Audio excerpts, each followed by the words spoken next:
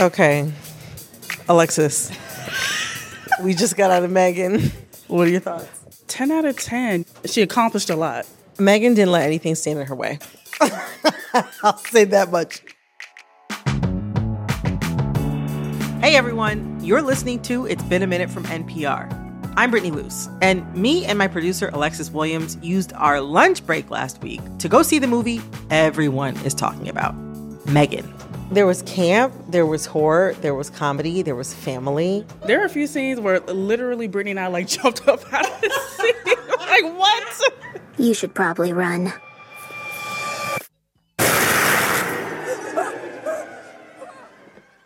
So we know Megan is scary, but what's the movie actually about? The film centers on a toy creator named Gemma, who becomes a guardian to her recently orphaned niece.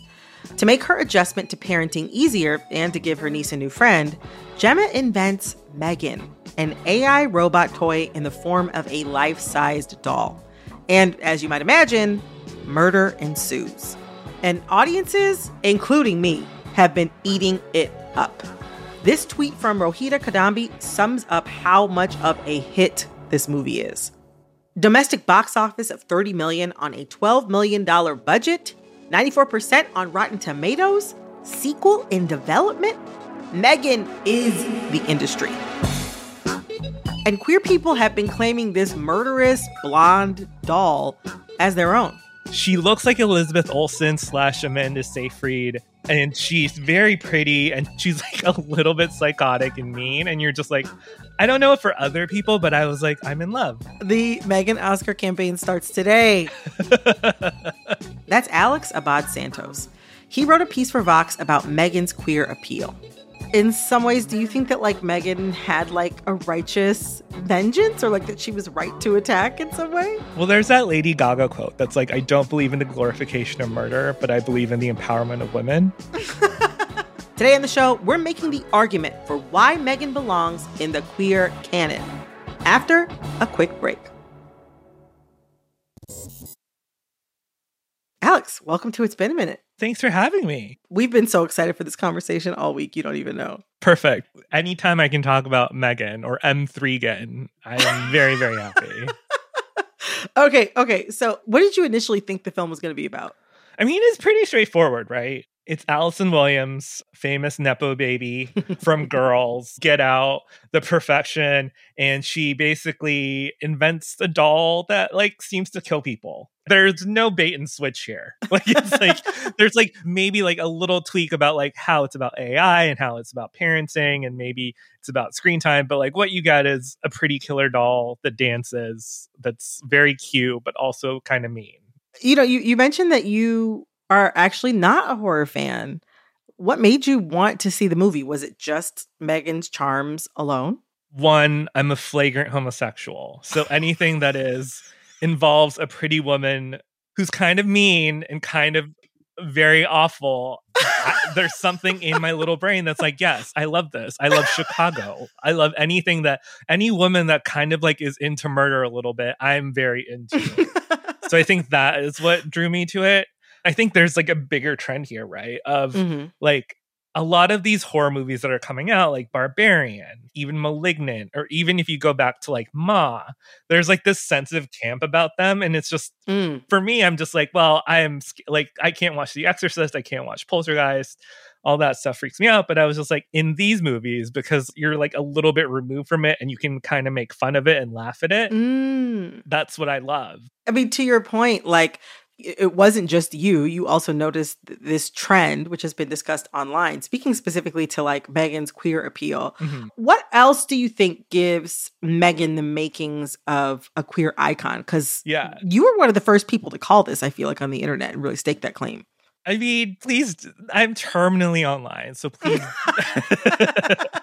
So that is not a compliment by any means. I'm just online a lot. I wrote an article about this, and I spoke to a queer scholar who was there's a lot of overlap between gay people and queer people love horror movies. When you peel that back and you're well, why? And it's just well, at the basis of it, right, is every horror movie is about startling and something frightening the status quo. It's something about normal life that kind of gets shaken up, and there's an affinity to that. for a lot of queer people, like normal life is kind of a horror show, right? Like it's a little bit like you feel trapped and it just doesn't feel right. A lot of those themes interweave with horror.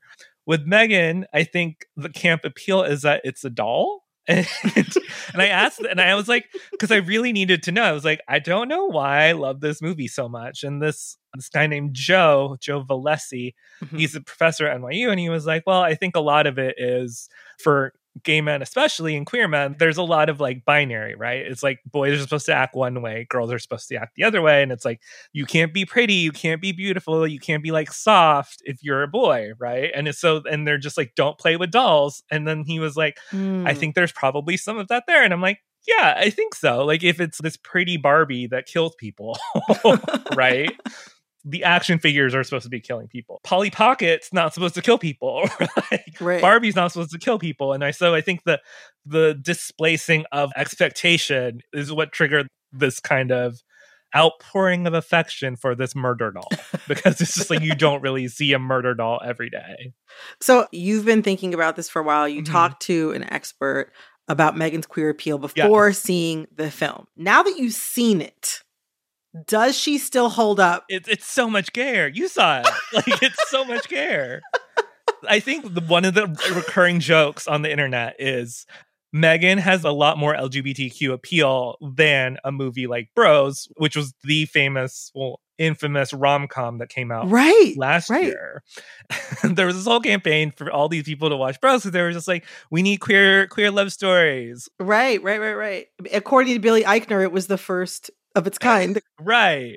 It was like, here's a studio rom-com, and it was just like, it's gay rights if you go see this movie. And then it was just like, it kind of did not live up to box office expectations. And for gay people, this murder doll movie comes around. Everyone loves it. There's like a couple good trailers. There's like this really cute troupe of dancers dressed like Megan, and they're showing up in like Times Square. They're showing up at football games and they're doing a little dance. But like other than that, there was no real like, hey, gay people, this is an important movie for you to see. Right. Yet there's this exponential outpouring of affection for the gay murder doll. Like now it's a gay murder doll. It's part of our community. Megan is our community. We are going to support this murder doll to a $30 million domestic box office, which is insane because the movie reportedly cost $12 million to make. Wow. I wonder, like, you say that Megan actually ended up being gayer than you thought when you saw the movie. Like, what makes it gayer than you thought it would be? I mean, spoiler alert. There's 2 musical numbers. Megan sings. And you're just like... She sings a hit. I don't want to say what hit it is, but she sings a hit. Yeah, she sings a hit, but she also has another song earlier in the movie. And you're just like, oh, wow, Megan can sing. And then it's also just a lot of these moments. The human characters will say something. There's just a lingering shot of like Megan firing off like this like side eye. This like side eye that is a very Caucasian girl side eye that you would only feel like from it, like it's like a preteen girl side eye. It's like a Michaela Maroney circa the Olympics a few years ago, kind of just like absolutely. And it's just a very campy moment, and that tracks through the entire movie, that kind of sensibility. And then like the protagonist, or one of the protagonists, Gemma, is this woman that just doesn't want to be a parent, and she's basically a tech bro, right? Yeah, like she doesn't know how to take care of a kid. All she wants to do is robotics. She collects little Funko Pop like kaiju toys that she doesn't want anyone to touch. She's very particular about like who's in her home, and it's a very tech bro character that's kind of placed into what I think traditionally you're just like, oh, it's like a 30-year-old woman. She should want to be a parent. Like those are like the norms for her. But it's like, no, like she absolutely does not want to take care of her orphan niece. And it's like she doesn't want to babysit. No. Yeah. I don't think she wants to babysit. She wants to come over for like an hour. Yeah. And then like be like, okay, I'm going to go back to my real life. Exactly. So I think there's a lot of like sensibilities there. But I also like, I don't want to say that this is just a queer movie, but it resonates with the community for a reason. All right. Alex and I are getting more into Megan, but first we have to take a quick break. We'll be right back.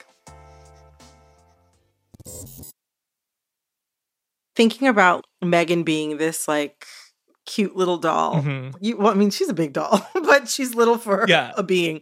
There's this idea in review, and also in the earlier interview that you did with the horror expert, that Megan's beauty is a subversion. You call her in your review a pretty murder doll, Mhm. and she is like the picture of like white westernized beauty and innocence, pale skin, blue eyes, long blonde hair. There's a moment in the film where they're like very intentional even about picking out the hair. She also has sunglasses. Why does she have sunglasses? I'm like, girl, what does she need to protect her eyes from?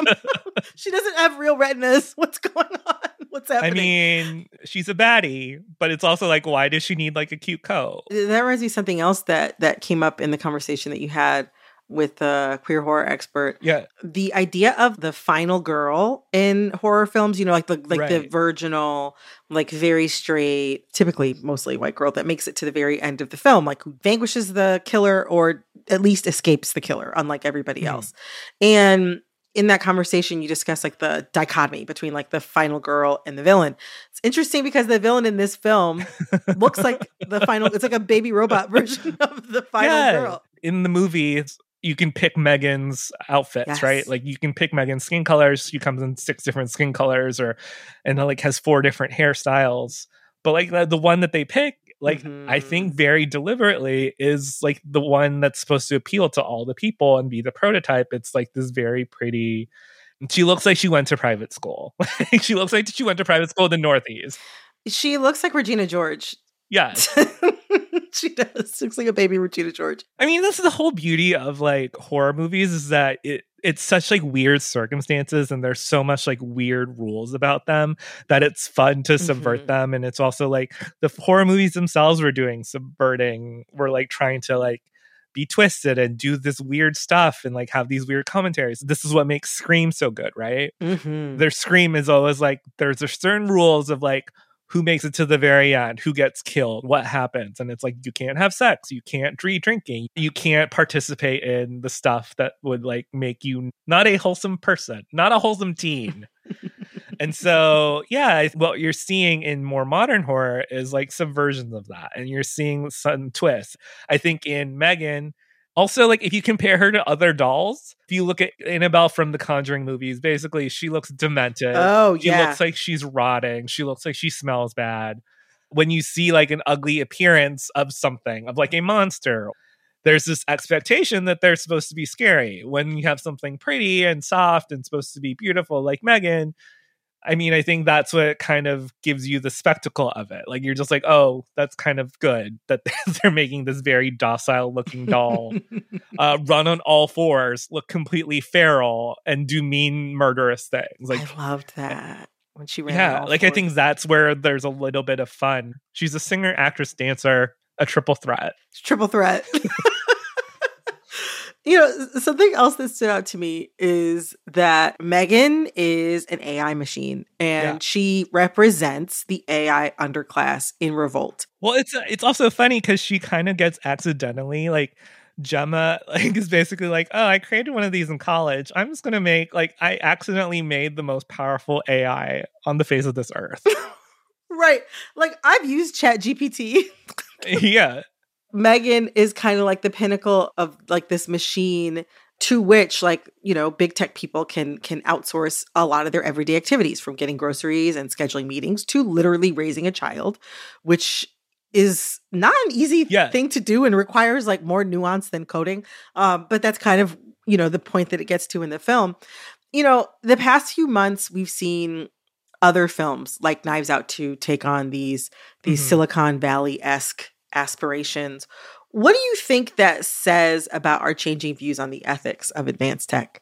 I mean, I think it's like late stage capitalism. Everyone's kind of aware of it now, right? Like one of the themes in the movie is just basically like there is a capitalist motivation to basically distract your kids. Gemma's a toy inventor and she basically gets kids addicted to these toys, and these toys are you can play with them on your iPad or on your phone. And if you've looked at movies of late, like, yeah, there's definitely been this kind of, I guess, skepticism and kind of just like this weariness of tech. Obviously, Megan could be read as like look at like what happens with like technocrats and I guess we will outsource parenting to robots. I'm not ready. I mean, I don't have any. There's no fiber in my body to ever like want to take care of a child. I just was not built that way. I guess I'm like Gemma. Mhm. And I was like, yeah, maybe, to be honest, that sounds like if I didn't have to take care of a kid, but still like hang out with it, like provided that the kid had good vibes, I'd be into it. But I do think that there's an interesting idea of like parenting and like what the pressure we put on parents, how we think about women too, and when it comes to parenthood. And again, it's not that deep of a movie, but it kind of hits a lot of these very popular topics. Well, you know, I mean, I guess Megan came in and was like something of a Mary Poppins of some sort. she greased the wheels. You know, here we are, post Megan world. It's her world. We're just living in it. The internet loved Megan before they knew her. But after seeing the film, and now that like, you know, a good amount of the internet has seen the film because the film's doing really well at the box office, the sequel's already in the works. We started off this conversation talking about Megan. Basically, you know, she's the internet sweetheart. In a post-Megan society, is Megan still that girl? Oh, absolutely. There are people rooting for Megan, right? Like people are like, Megan innocent. Megan didn't do anything wrong. Free Megan. Yeah. It's like, did she do anything wrong? I mean, maybe murder is probably bad, but it's also like the whole camp aspect of Megan. Horror lets us play around with a lot of like just silly ideas. And the only thing scarier than Megan would be like a teenage Megan, right? At this point, if she comes back and she's teenage, could you imagine? No, she'd be unstoppable. I can't tell you how much I appreciate this. This is the highlight of my week. I cannot wait. I just can't wait to bring this to people. Megan for everyone. Alex, thank you so much for coming on the show today and talking to me about, honestly, what is my favorite topic right now. Oh my God, like anytime. That was Alex Abad Santos, friend of this podcast and a writer for Vox.com. This episode was produced by Alexis Williams and Barton Girdwood. It was edited by Jessica Plotchek. I'm Brittany Luce, and we'll be back on Friday with another episode of It's Been a Minute from NPR. Talk soon.